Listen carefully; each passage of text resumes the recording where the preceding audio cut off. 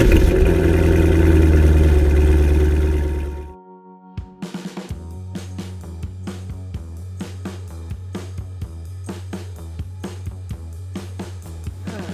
listening to the Cars of Carlisle Network, podcast episode number 97, Sam and Lou, Bullitt Mustang. Cars of Carlisle is your favorite internationally downloaded podcast about all things automotive. Darren and his CFC team are ever searching for interesting automotive happenings, real stories about real car people, and fun features to inform and entertain you. Each week, the Cars of Carlisle crew brings you show topics ranging from car shows to team adventures to auto racing weekends to behind-the-scenes human interest stories from car nuts that live across town, across the country, or even across the globe. Come join the road trip. Today, Sam and Lou channel the King of Cool and the movie Bullitt as they put you back into the cockpit of that legendary dark Highland Green Mustang. This is the Sam and Lou Show, co-hosted by Cars of Carlisle crew members Lou Giannakopoulos and Sam Faringer. In this week's CFC Network Intercast, Sam and Lou take a deep dive into what made the Bullitt the most expensive Mustang ever sold at auction. The fellas unpack the iconic movie car chase, the modifications made to the car, as well as the connection to Steve McQueen, and the disappearance and reemergence of that 68 fastback Sting we all know and love. Strap in and get ready to find out what makes a 1968 Mustang worth over $3.4 million. So, let's get revved up. Hello and welcome back, Cubers, to your favorite informative automotive podcast. I am your trusted host, Darren, and this week we are going to go to Sam and Lou, actually at Studio C, and the guys are going to do the Intercast featured all on the 68 Mustang in the Bullitt movie with Steve McQueen, and as you heard in the opener, they're going to touch on the car and the car chase scene, the vehicle itself, the disappearance of it, and how it was found once again. So I think you're really going to enjoy it. The guys put a lot of effort into the research that they do, and I thank them for all their hard work. And a special thanks to also Porsche Mechanicsburg, who is our headline corporate automotive sponsor. I want to thank them for all they do for helping make this show possible. But to you, our Cubers, thank you so much for always being faithful, loyal, committed. Listening each Tuesday, Wednesday means so much. Thank you for putting the word out and sharing. We keep growing on our Instagram and followers there, as well as Facebook, and just the emails and all the support we receive from you. Keep that coming. We love hearing that. We want to continue to make this podcast everything you hope for, and you really own it, and we're just the ones steering from up front. So before we jump to Sam and Lou in Studio C, let's do this week's trivia question. In the 1968 Ford Mustang, as the automotive silver screen star of the film Bullitt, face it, it's the car, it's the Stang itself that is really the key star. What was the size of the engine in that fastback that Steve McQueen drove? We'll have that answer at the back end of the show. And for now, let's send it to the guys in Studio C. Thank you, Darren, for that introduction. Sam, welcome back to another installment of the Lou and Sam / Sam and Lou podcast. How you doing? I'm doing pretty well, Lou. How are you doing? I'm doing pretty good. Let's get right into it. Today we are talking about Oscar-winning film Bullitt, and subsequently the car that made Bullitt famous, outside of Steve McQueen himself, the 1968 Ford Mustang GT Fastback. We are going to take a deep dive into the actual movie, how the car and ultimately movie legacy became what it is today, and subsequently the record-setting performance at auction held earlier this year at Mecum Kissimmee, where this iconic Mustang, although not a perfectly restored example, rather an original Warrior type patinaed, down in hiding, back in real life type automobile, sold for millions of dollars to a mystery buyer, which is kind of cool considering the car's legacy and how it disappeared from the public eye for well over 30 years. But Sam, if it's all right with you, let's start with the movie and set the stage there and proceed right into it. Sure. Yeah. So the movie Bullitt, released in 1968. It's a movie that starred Steve McQueen, the king of cool at the time, Robert Vaughn, Jacqueline Bisset, Don Gordon, and Simon Oakland. It had a budget of $4 million and did $42.3 million at the box office. The movie went for 113 minutes, and I actually did the math on this. The chase scene of the movie, which is, I believe it's 10 minutes and 53 seconds long, was 8.85% of the movie. So almost 10% of the movie was like the notorious chase scene that everybody remembers. And who said we're just a car podcast? We do math here. So the movie was critically well received. It's been considered one of the 1,000 best movies ever made by New York Times. Or the Rotten Tomatoes score is 97%, which is insane, and has an 85% audience score, just absolutely bonkers to me. And Roger Ebert, the late Roger Ebert, gave it 4 stars. Now, Lou, I sat down and watched this movie. Can you tell me your thoughts on this movie? That's what I was just going to ask you. You recently rewatched it. I've seen it years ago, and I remember vividly walking away from outside of that 10-minute chase scene, it being one of the worst films I've ever watched. Yeah, holy crap. All right, so I rented this movie off of Amazon Prime because I was like, well, we're going to do this. I haven't seen it. I've probably seen the movie 5 or 6 times over my lifetime, but I wanted a fresh look at it. So I sat down, I jotted down notes, and just watched the movie, and boy, was it tough to get through. It was not a good movie. I don't know. I still think that like people are remembering the chase scene and they're like, man, that was cool. And also Steve McQueen was really cool. So that movie must have been awesome. And it was not. It was just not a good movie. But like I said, Roger Ebert gave it 4 stars when it came out.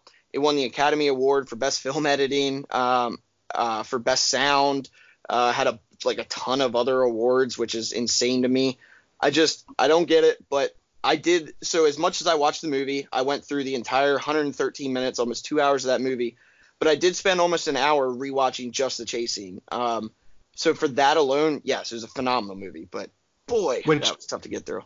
Which is funny because the official, non-official movie of the Cars of Carlisle podcast, of course, is Ford vs. Ferrari, which also won 2 Oscars this past year. Shout out Ford vs. Ferrari. 4 similar awards, Best Sound Editing, I believe, and another small Oscar. What is cool, though, I didn't realize how well it was received, both critic and audience, until you told me that earlier before we started here. The movie is tough to get through. It's got some interesting parts. I mean, obviously, the chase scene, and when we get into discussing the actual movie for 1968, 1969, in the time frame that this was filmed, there was a lot of Hollywood first in terms of how they actually accomplished the chase scene in different parts of the movie. So I see from back then why it would be so well received and so successful, but it's not a good movie to watch. It's crazy because I was looking, I was like, okay, well, maybe I'm just reading like older reviews from now that are looking back on the movie and they're like, oh yeah, it wasn't that great, or it was a good movie because of this, that. No, when it came out, people absolutely love this movie. I don't see it. Maybe it's a different generation, and I would assume a lot of older guys who are going to be listening to this are probably like, you guys are out of your minds. It was a phenomenal movie, and there might be a portion of nostalgia attached to that. But like I said earlier, I did take a bunch of notes. So Lou, I want you to. We pulled from Wikipedia or Rotten Tomatoes what the synopsis of the movie is. Can you run through what like the official synopsis is, and then I want to give you what I wrote down as I watched the movie. Sure. Senator Walter Chalmers is aiming to take down mob boss Pete Ross with the help of testimony from the criminal's hothead brother Johnny, who's in protective custody in San Francisco under the watch of Police Lieutenant Frank Bullitt, played by Steve McQueen himself. When a pair of mob hitmen enter the scene, Bullitt follows their trail through a maze of complications and double crosses. This thriller includes one of the most famous car chases ever filmed. Yeah, Lou, so that's the like official like back of the DVD box description of what it is. But I do want to give you my notes. I just watched the movie and kind of jotted down notes as I went. I'm going to try my best not to just read this off to you, but put in kind of what I remember, but I think I got pretty much all of it. So Hit it. Steve McQueen, who plays Frank Bullitt, and his 2 detective buddies are supposed to be watching a gangster until he goes to court for something. Not really sure. Gangsters show up at a motel that they're holding the gangster at and shoot Bullet's detective buddies, and his boss gets like real mad at him. So detective work happens. They just do, I don't know, they look through some paperwork and find some stuff. McQueen drives his Mustang and eventually chases a Dodge Charger. This is where the only important parts of the movie happen, as far as I'm concerned. So they chase him through San Francisco, and the best 10 minutes of cars in a movie ever happens. And honestly, I wish I would have just wrote about that, which I did write about it, and we'll talk about it later. But the rest of the movie, you could skip the other 100 minutes. Regardless, end of the chase, McQueen ends up murdering these two dudes with his car, and he just like knocks them into a gas station. They blow up, and they don't really talk about it. Just kind of moves on. It's their fault, so I don't really blame him. But McQueen then gets in his argument with his wife or girlfriend, not really sure. She tells him he lives in a sewer. Don't really know what that means. Some more crazy stuff happens. There's an imposter. McQueen gets in trouble with the boss again. They do some more detective stuff. Pretty sure a couple other people die. Then McQueen confronts a gangster in an airplane. Then he chases him through an airplane, then through an airport, under the tarmac, runs under moving planes and stuff, which actually he filmed himself. Also insane. Then he just shoots him, straight up shoots a gangster in front of a bunch of people in a vestibule. Dude was cornered and just kills him. Pretty much ends with McQueen's wife and or girlfriend in his bed because she's stayed there. So that's the movie as I saw it. I think that's pretty close to what they actually put out.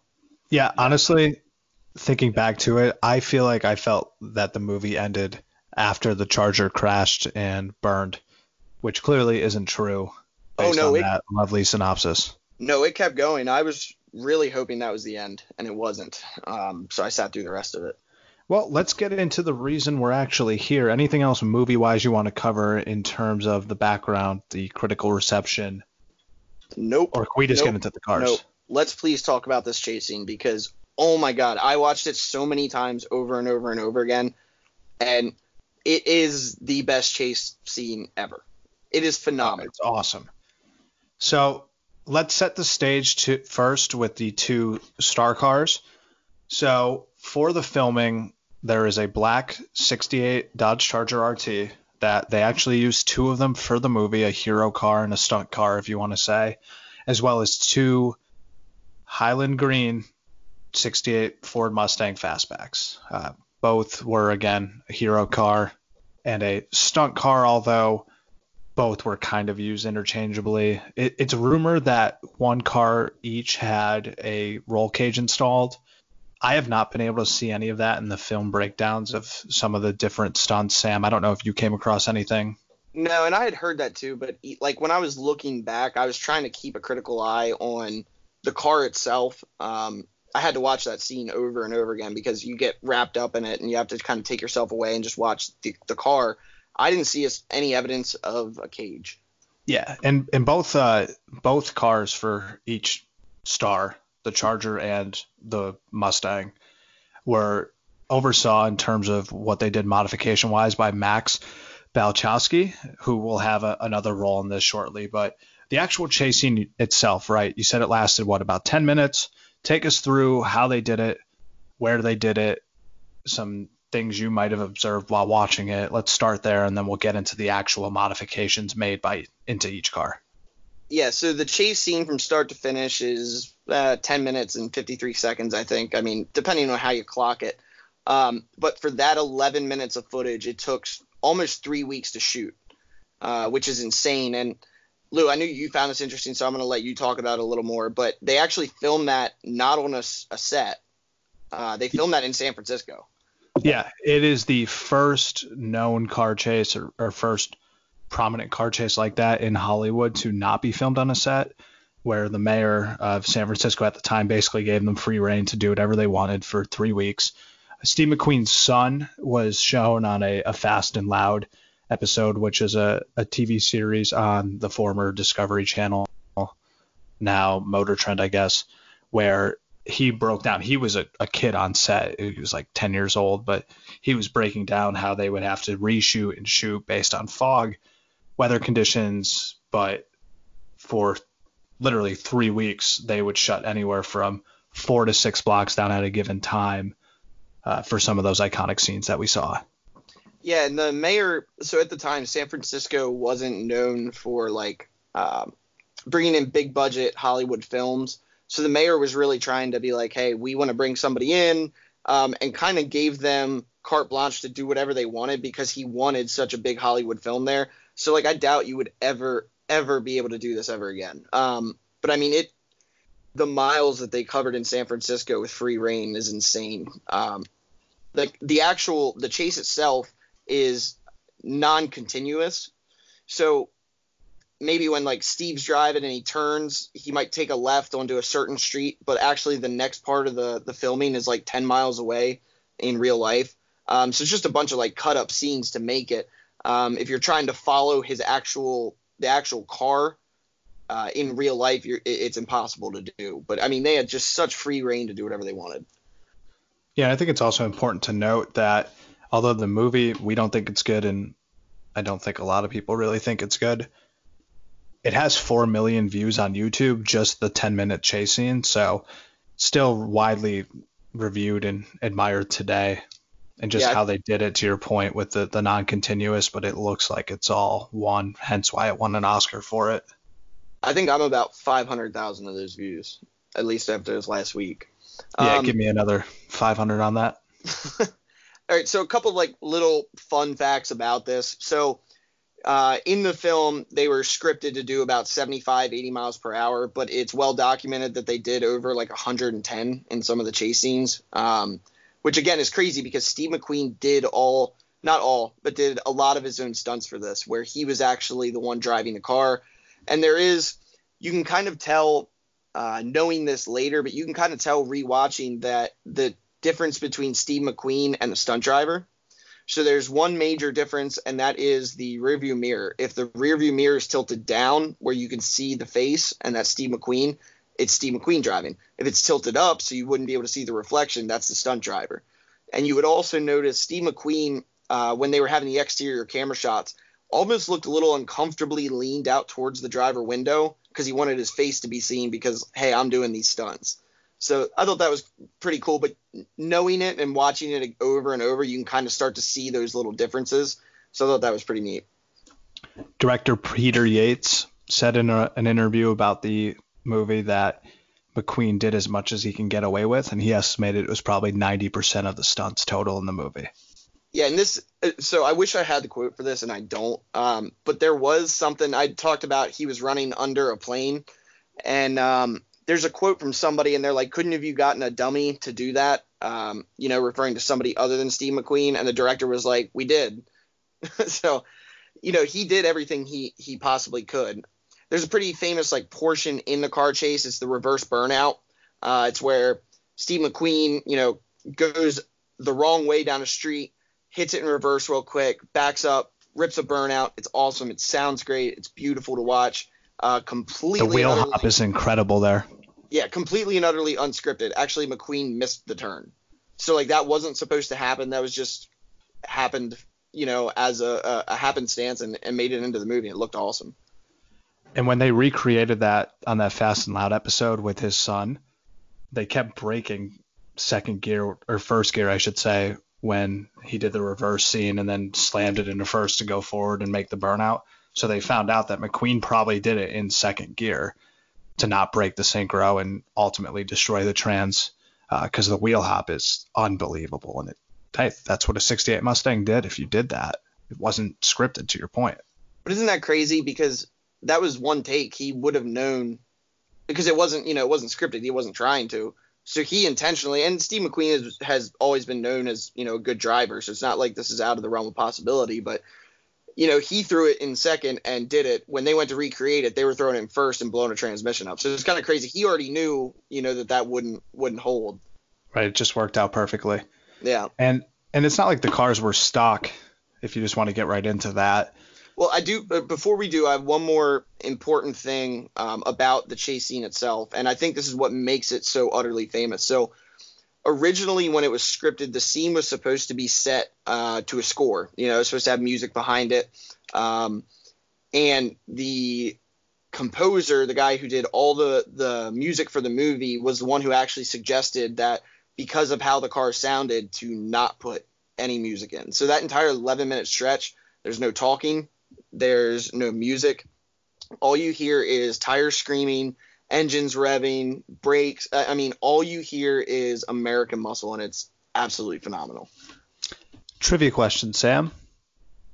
Did they input any additional engine audio, or was that the actual 390 screaming? Or 440 for the Charger? I feel like I'm cheating because I know the answer because you told me right before we started. But had you asked me without telling me that earlier, I would have said, yeah, that's the 390 and the 440. But Lou, what is the actual answer to that question?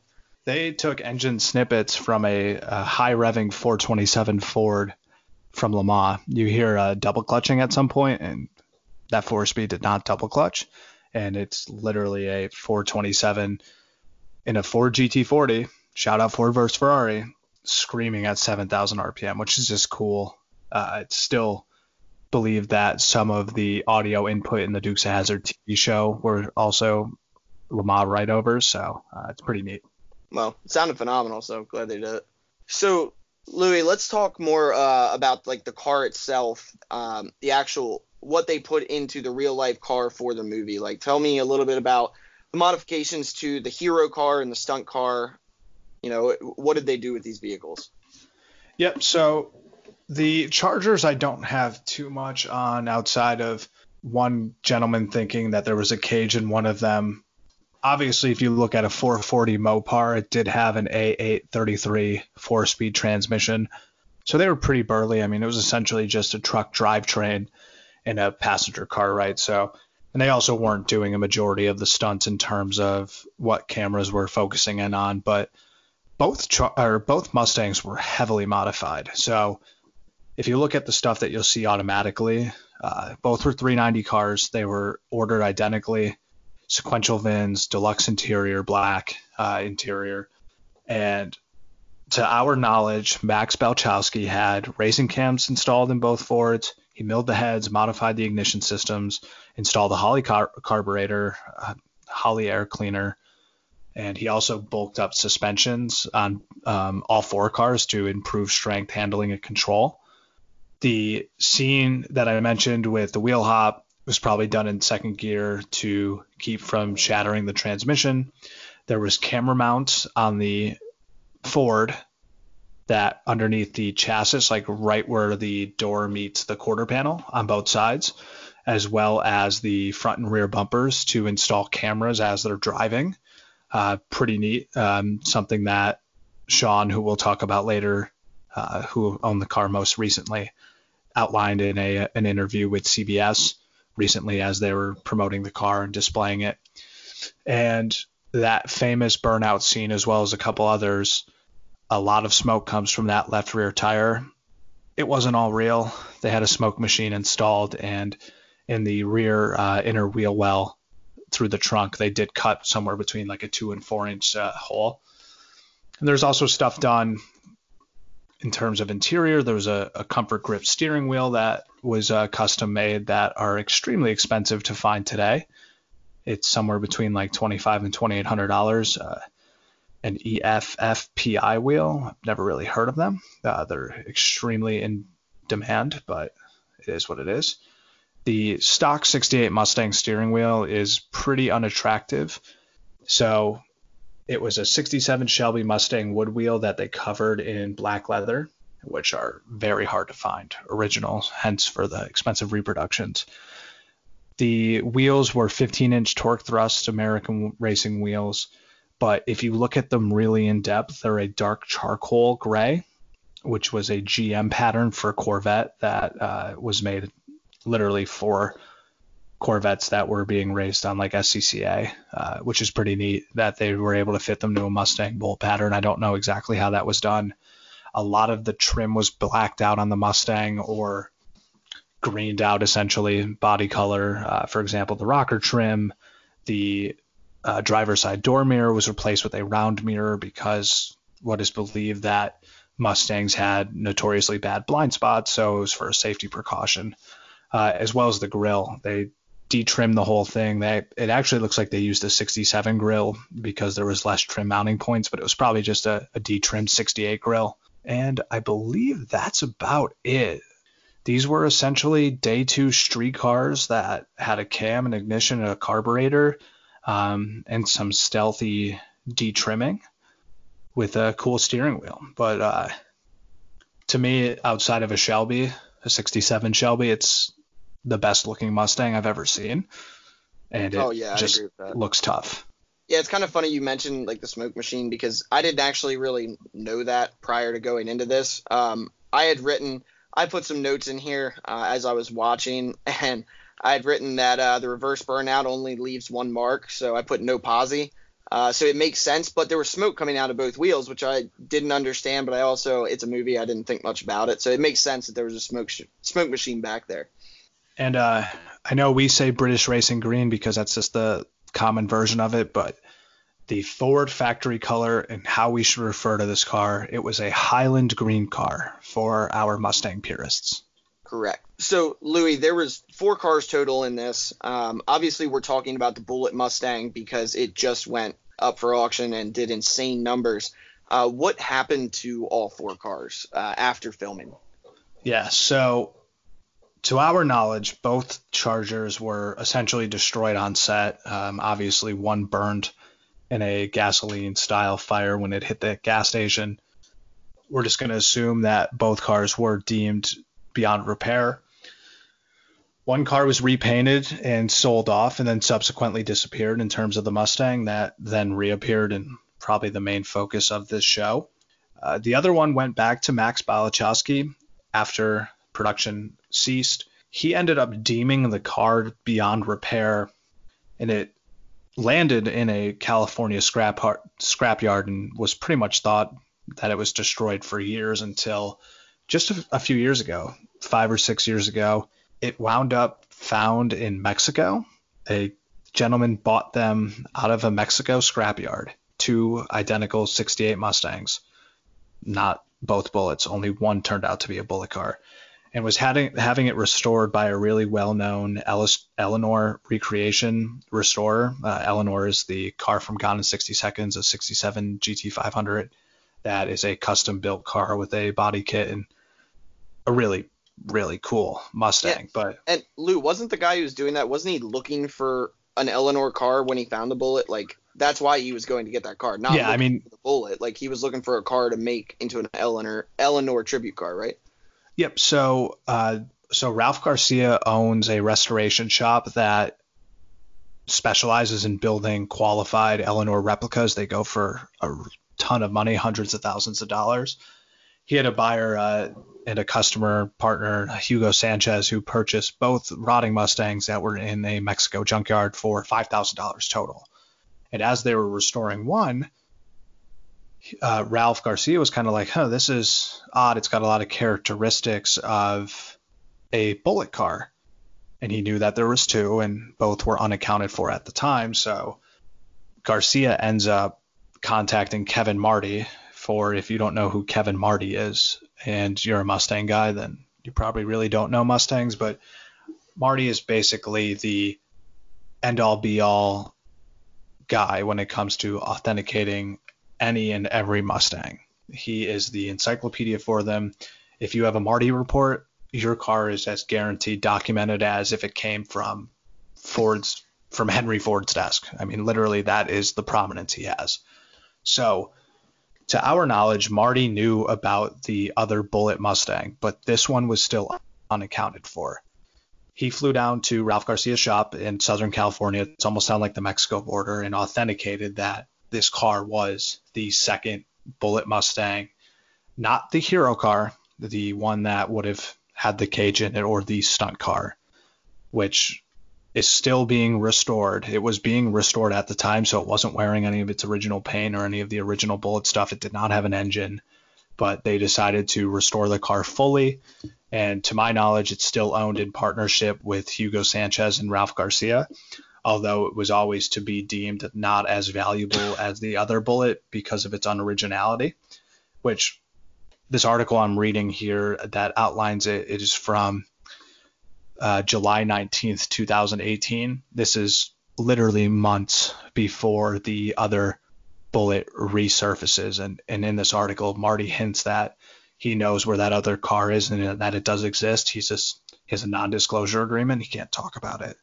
So that's 3 or 4 cars accounted for, 2 destroyed, both Chargers, 1 Bullet Mustang that spent most of its life between a California and Mexican desert, and then the car owned by the Kiernan family, which is our bright and shining star that we'll focus on and take us out on. So, Sam, tell me about the Kiernans, how they came in possession of the most famous Bullet, the one that was in the majority of the movie, the one that still wore its scars from when it was wrecked, and the one that disappeared and reappeared and has now seemed to disappear again. Yeah, so the Bullet car, sometimes referred to as the 559, that's the last of the VIN. The stunt car was the 558, which was part of the way that they were able to track down that this was the actual Bullet car with the sequential VINs and all that. So after the filming of Bullet, the 559, or the hero car, which from here on out I'm just going to refer to as the Mustang or the Bullet, was repainted by Precision Auto Body in Hollywood, California, and I think they spent a little over $900, actually $920.16 to be repainted and repaired a little bit. And this was right after the movie? Yeah, this was right after the movie was wrapped, pretty much. From there, they sold it to, they being Warner Brothers, sold it to an employee, Robert Ross. He had the car and drove it around, had it registered in California until about 1970, where he then sold it to a man named Frank Maranca, and I apologize if I'm getting that wrong. And the car got shipped from California over to New Jersey, and the detective basically used the car here and there until 1974, and him and his wife sold the car to purchase a Chevy Vega station wagon, which, looking back, boy, what a decision you made there, Frank. Sound investment, Frank. So Sean Kiernan is the guy who owned it and the guy who sold it at the Mecum auction. His father was the guy who purchased it. Robert Kiernan bought the Mustang in 1974, and he actually bought it from a Road and Track classified ad. It was just a little blurb ad. It basically said 1968 Bullet, which, so you know, Bullet was spelled incorrectly in the ad. It was spelled Bullett. So 1968 Bullet Mustang, driven by Steve McQueen in the movie Bullet, also spelled wrong. British Racing Green, which we know is actually Highland Green. 4-speed, new tires, 19,000 miles, mint condition. Can be documented, best offer, and then had a phone number with it. So allegedly, when questioned about this, the detective had said Bob Kiernan was the only person to have called about this. And what we need to realize that, you know, thinking about it now, would be like, oh my God, why would you not call about a famous car like that? At the time, movie cars just weren't desirable. Nobody cared. And before I go on a little bit more about this, Lou, can you tell me a bit about what makes it so special that there were only 2 cars used for this? Well, I mean, you look at other series, the Dukes of Hazzard, for example. They went through, I mean, for the first season alone, there was 8 Chargers for 6 episodes. This was a full movie, 1. 2, throughout the filming, the first, I guess, 7, well, there were 6 seasons over, I think, 7 years. There's anywhere from 40 to 60 Dodge Chargers that they went through. And just the fact alone that 2 cars were used in a high-speed, open road pursuit for 11 minutes total of actual film screen time, for one to exist and to be at this point used as a daily driver and will continue to be as we could talk about it, that's significant, right? People don't really think about that. You don't think about a iconic movie car being just someone's daily driver and pride and joy, but that's how it was used, and the fact that it, 1, survived and 2 is now being sold for an astonishingly low price, although a high price for a used car, reportedly. We'll see. It's pretty impressive. Yeah, and so you said 40 or 60 for the Dukes of Hazzard. I looked into it a little bit more. There was now this is over all of the shows, all the movies, everything. They used over 300 Dodge Chargers. 300 of them. Now, granted, that's a ton of screen time that these cars are being used, a ton of stunts. Obviously Bullitt didn't have that, but it is kind of crazy to only have 2 cars for the amount of damage that they put the cars through, for the length of time that they were on screen. Again, almost 10% of the movie, getting beat up, driven hard. So it is kind of crazy that, only 2 cars were used there. Definitely. So Kiernan stumbles across Sir Frank's ad in Road and Track. What does he do? Buy the car, puts it away? So first off, I do want to say there is a little bit of confusion. When Kiernan sold the car, Sean Kiernan's, when he sold the car at the auction, he had mentioned that the car had been sold for $3,500. I believe him. I don't see why I wouldn't. But there are a lot of reports that car actually, when his father Bob had bought it, was sold for $6,000. Who knows? It really doesn't matter at this point. But the car actually was bought to be a daily driver. So the Kiernans at the time lived in New Jersey, and then the car eventually ended up in Tennessee. But they drove it around up until 1980. So about 6 years of driving it around as a daily car. And they actually bought it to replace their MG at the time. So the only reason they parked the car indefinitely was the clutch went out, I believe, while Bob Kiernan's wife was driving it in 1980, and I think it had about 65,000 miles on it. Pretty much just parked it, and just it went into the barn, and then over the next 20 years or so, the car disappeared. So with the advent of the internet, there became a bunch of rumors and stuff where Bob and Sean knew they had the car. They were just kind of sitting there, had a bunch of ideas and plans, and even started working on the car to refab it, and never got around to it. So the car just kind of became a myth that lived in the Kiernan's garage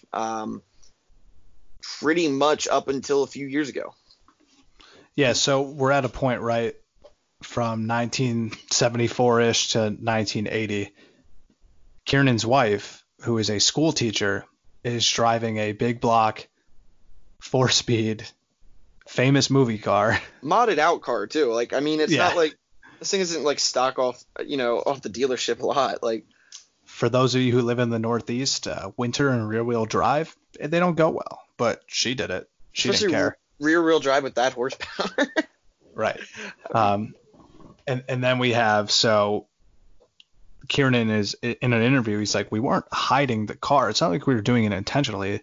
Just life happened. Life got in the way. It got pushed aside. It was in a good storage area. There was some stuff stolen off it throughout the years. The original air cleaner was one item being that, but it just sat.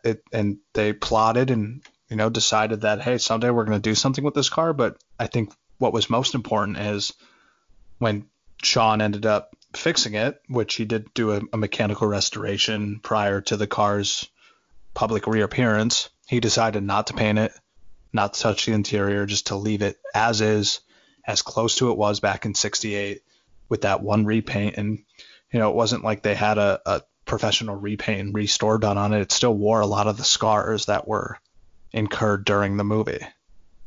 Yeah, and I think if you're listening to this podcast, that you probably understand that life does get in the way of some of our projects. Cars sit, and this just happened to be one that was worth a little more than most of ours. In 2014, Bob Kiernan passed away, and Sean, his son, inherited the vehicle. I don't want to get too deep into this story. You can look it up on your own if you want to, but the story of how Sean got to the revealing of this vehicle is pretty insane. He essentially was with his boss one day and was talking, the boss was talking about a car, and he was like, oh yeah, we have a car. It kind of looks like the Bullitt Mustang. And they get to talking. The boss was like, well, I'm actually making a movie about that. It sounds like the Bullitt. And he goes, well, it is the Bullitt. And then they end up it's kind of incredible. Just all these weird connections that happen. If you want to look into it further, but essentially they get hooked up with Mike Berardi, who was Ford's global director of service operations, to come up with an idea of how they're going to reveal it. And Mike Berardi was pretty much pounding the pavement with like top level Ford executives of, hey, we got to do this. We got to, get some fanfare around this. Let's do something special for it. So it was decided between Berardi, Sean, and I'm sure a multitude of other people to reveal the Bullitt Mustang at the 2018 Detroit Auto Show. And that just so happened to be in conjunction with the 50th anniversary of the Bullitt and the release of Ford's 2019 Mustang Bullitt Edition. So obviously very fortuitous that this was the time that, Sean decided to come out with this car, but I'm sure that had a big impact on the final sale price. Oh, sure. And then its U.S. tour just kind of skyrocketed. It was it's a national registered historical vehicle. It was on display at the Smithsonian, the Washington Monument. It literally, with Ford, did an entire world tour. And the Kiernans at the time were, hey, we're kind of undecided what to do with the car. It's part of our family. We don't look at it like a car. We look at it like a member of our family and an honor to Sean's father and Sean's mother. So it really is unique. But hey, if I own one of the most iconic automobiles in American history, I'm going to be looking over my shoulder every second. You're, at that point, a caretaker of history, not just a car. So it was announced in the fall of 19 that it was going to go up for auction at Mecum's biggest inaugural auction that they kick off every January at Kissimmee. And it did not disappoint. Sam, we got to watch it live.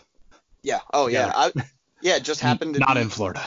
Just happened to be up in Scranton when it was on, and that was a good hour as we were counting down the time, waiting for it to come up on the block. I really liked that. Yeah, if our bosses are listening, it went off about Friday at 1:45. We were working. Sure.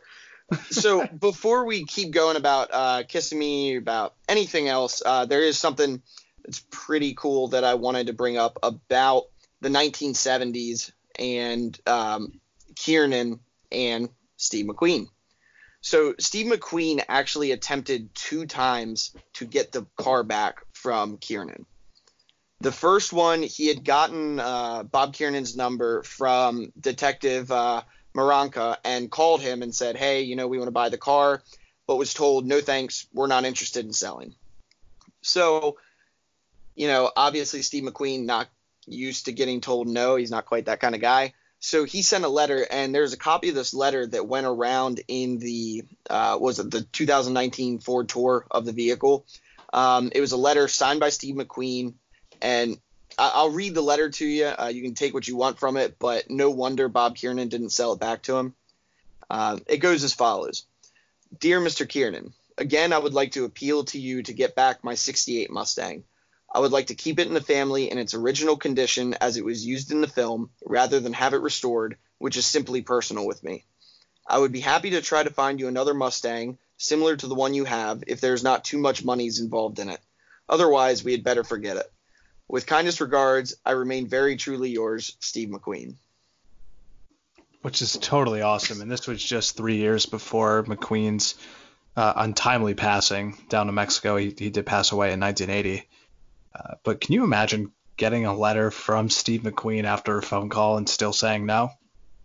Yeah, so I guess Bob Kiernan actually never responded to the letter. But, reading the letter, I mean, McQueen does come off as a jerk. He's like, hey, I'll find you another Mustang as long as, I don't really have to pay too much money to help you out with that. And at the end of it, he's like, otherwise, we'd better forget it. You're like the biggest movie star in the world. You can't – you want the car, You can't help, So, Sam, $1 million question or multi-million-dollar question. Where's the car today? And what happened just a couple months ago? Well, so the car, obviously, as we talked about, was put up for auction in Kissimmee. It was sold on January 10th, which, again, Louis and I watched. It was sold. It was put in as a no-reserve car. And I remember reading articles prior and people trying to estimate what the value would be of the car. And with movie cars in particular, movie and TV show cars, it's pretty hard to get an idea of where this car was going to go for. So the Kiernan started it off at $3,500, saying This has been in my family for 45 years. It's only been sold twice before for $3,500 each time it's sold. That's what my dad bought it for, so that's what we started the auction off at, and it went from there. Lou, how much did that car go for end of the day?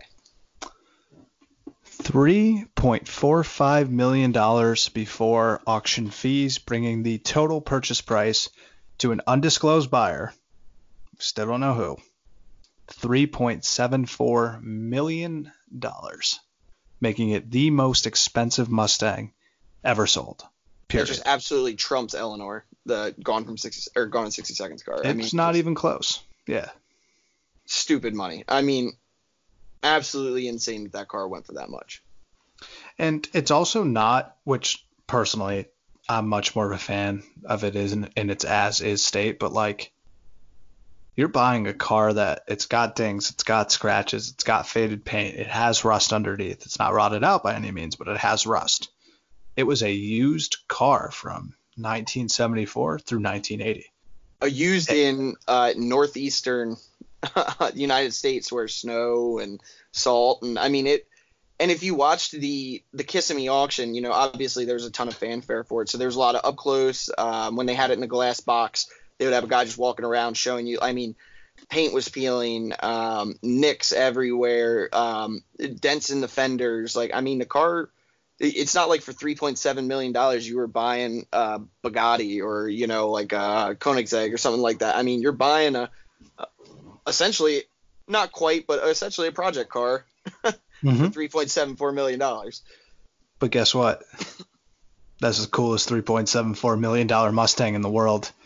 Oh my God, it still sounded fantastic. When they started it up and rolled it out, whoo, God, that sounded good. Just go watch the movie. Well, just go watch the chase. I was just going to say in closing, I mean, we'll probably, who knows, we might not see it for another 40 years. But true. It's a pretty badass car. Before we close, I do have one little thing I want to do. And that is, I have a little game, because, you know, I was just saying how hard it is for us to have any idea of how much it's going to cost for a movie car. So I just want to give you a couple, I just have a few of them here, a couple cars from famous movies that you might know. And I want you to just give me a guess on how much you think they went for at auction. Oh, I like this. All right. So let's start with the easiest comp that we're going to get. The Gone in 60 Seconds car, the 67 Shelby Mustang GT500, the Eleanor. That sold in 2013 at auction. How much do you think that car went for? You might actually already know this one. This one's, I don't know. This one was a little more publicized than some of these other ones. This was a real film used car? Yeah. All the cars I'm bringing up are film used cars. 1.1 million. Ooh, close. No, 1 million. Dang. I mean, hey, no, that's got aggressive. That is probably the closest you're gonna get. So the price is wrong, Bob. All right, so here's another one. We talked about these cars earlier. The General Lee. So, like I said, there was over 300 wrecked in the filming of it.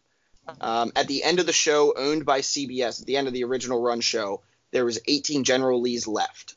So at that time, they were sold directly from CBS to private collectors in the $100,000 range. So there's only been one that I could find that was like pretty reputable. There's a confirmed sale. How much did that car go for? And this is kind of a trick question, but there is one confirmed sale. How much do you think that car went for? Shout out to my boy Corn Dog, $250,000. $450,000. Now, the reason I said this was a trick question, there was a General Lee car that went up on eBay like years ago, and you might even remember this. Car, like the bidding on eBay went to almost $10 million. I think it was like $9.95 million for a General Lee car. Now, if you look that up and you can tell me if that was true or fake, I would love to hear it, because all the articles there's no follow-up articles. People are like, oh, well, it's probably fake eBay accounts, and they're still trying to figure out if it's real. Have no idea. I don't think it was real, but you could have said anything and we'd have no idea. There's a guy by the name of Justin Cornett, a.k.a. Corn Dog. He knows. I'm pretty sure it's fake. Yeah, I would think so. Okay. Speaking of another car very similar to one of the Bullitt cars from the Fast and the Furious franchise, the 1969 Dodge Charger, sold in 2013. How much do you think that car went for? It was a 70 Dodge Charger. Well, that's not what they sold at the auction. I might have just transposed that wrong, but no, they put it down as a 1969. This is from Fast and Furious, not the Fast and the Furious. Oh, okay. You got me. Which is a 69 Charger in that movie. I don't know which movie it was from. That would be the fourth one. Okay, yeah, I don't. 125,000. You're actually doing so much better at this than I thought you were. I like auctions. 105,000. It's a good deal. Not far off. All right, so let me throw you another crazy one. Remember Herbie the Love Bug? Yes. All right, so the 1963 Volkswagen Beetle sold in 2018. How much money did that go for? If you tell me six figures, I will lose my mind. How much did it go for? $99,000. Wrong. $128,000. Who pays that for a bug? Now, here's what's crazy. All right, so obviously Herbie the Love Bug, the Beetle, was the car of that movie. There was another car that went for that, and it went from that movie, a car that was in that movie that sold at auction in 2012.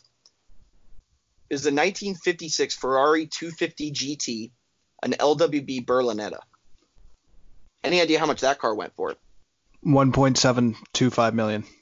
$6.7 million. God, I want that money. Which is crazy because the iconic car of that was the VW Beetle that went for 128. So, all right, I just got a couple more here for you. The DeLorean DMC-12 from Back to the Future sold at auction in 2011. How much did that car go for? All decked out in the equipment and everything. Yeah, flux capacitor, all that cool stuff. With Doc Brown's whip, what'd that go for? $105,000. Man, you're starting to suck. $541,000. That's asinine. I'm just telling you. All right, so three Scott, more. fact check these. Three more here. Two of them are James Bond's cars. From GoldenEye, the 1965 Aston Martin DB5 sold in 2018. How much did that go for? So much money. This is a 1965 Aston Martin, and in that James Bond film, so keep that in mind when you give me a number. Is it seven figures or six? It's seven-figure car. 1.75 million. Almost 2.6 million. That's wild. All right. What about the DB1 from Spectre? Do you know the story about the stolen Aston Martin from an airplane hangar in California? I do not. Do some research after we're done. Will do. Aston Martin DB1 from the movie Spectre. What year is that car? 2016. I did have it written down, and I don't know where it's at. So just... Okay. 2.86. $3.4 million. Dang. Right on par. And the reason I wanted to bring that one up is because obviously it's right there with the Mustang. But again, like I've been telling you, wild numbers on some cars are worth a ton, some are worth none. It's just insane and really hard to gauge the value. The last one, before we wrap all this up and do our outro and everything, the original from the TV show, George Barris. I know this. Yes, I was hoping you were going to bring this up. How much did that sell for? I remember watching this live at Barrett-Jackson. I thought you would have, so I thought that's why I wanted to save this one to the end. $4.2 million before buyer's fees, $4.6 million total. Damn. Yes.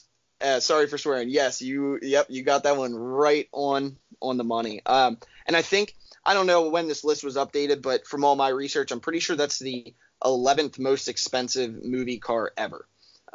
There were a bunch of cars from the 1971 film Le Mans that, obviously were just insane supercars and Formula One cars that were sold. That's why I didn't include them. I tried to just include cars that, people would know. So Hollywood ties. Louis, you want to take us out for this episode?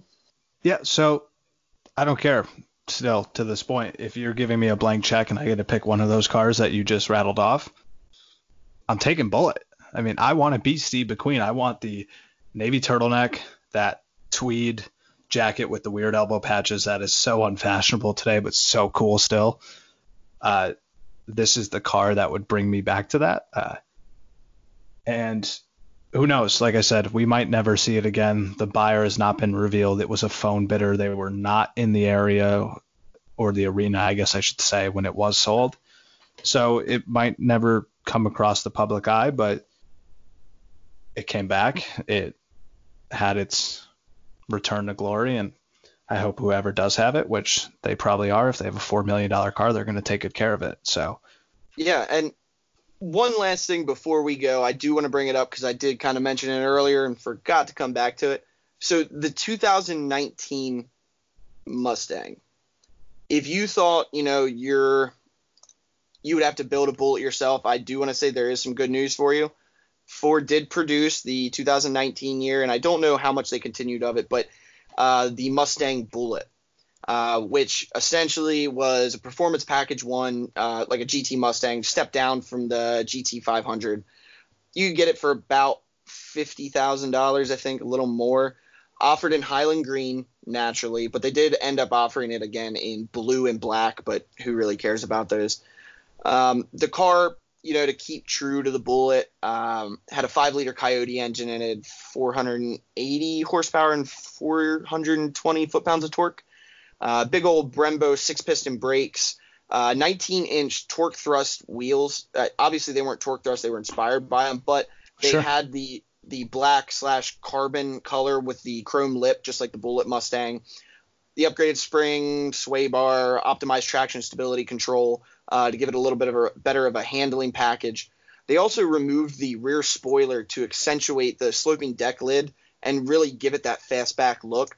And then, again, to stay true to the Bullitt, they went with the a larger blacked out front grille to match with that 68, or as we may suspect, a 67 front grille.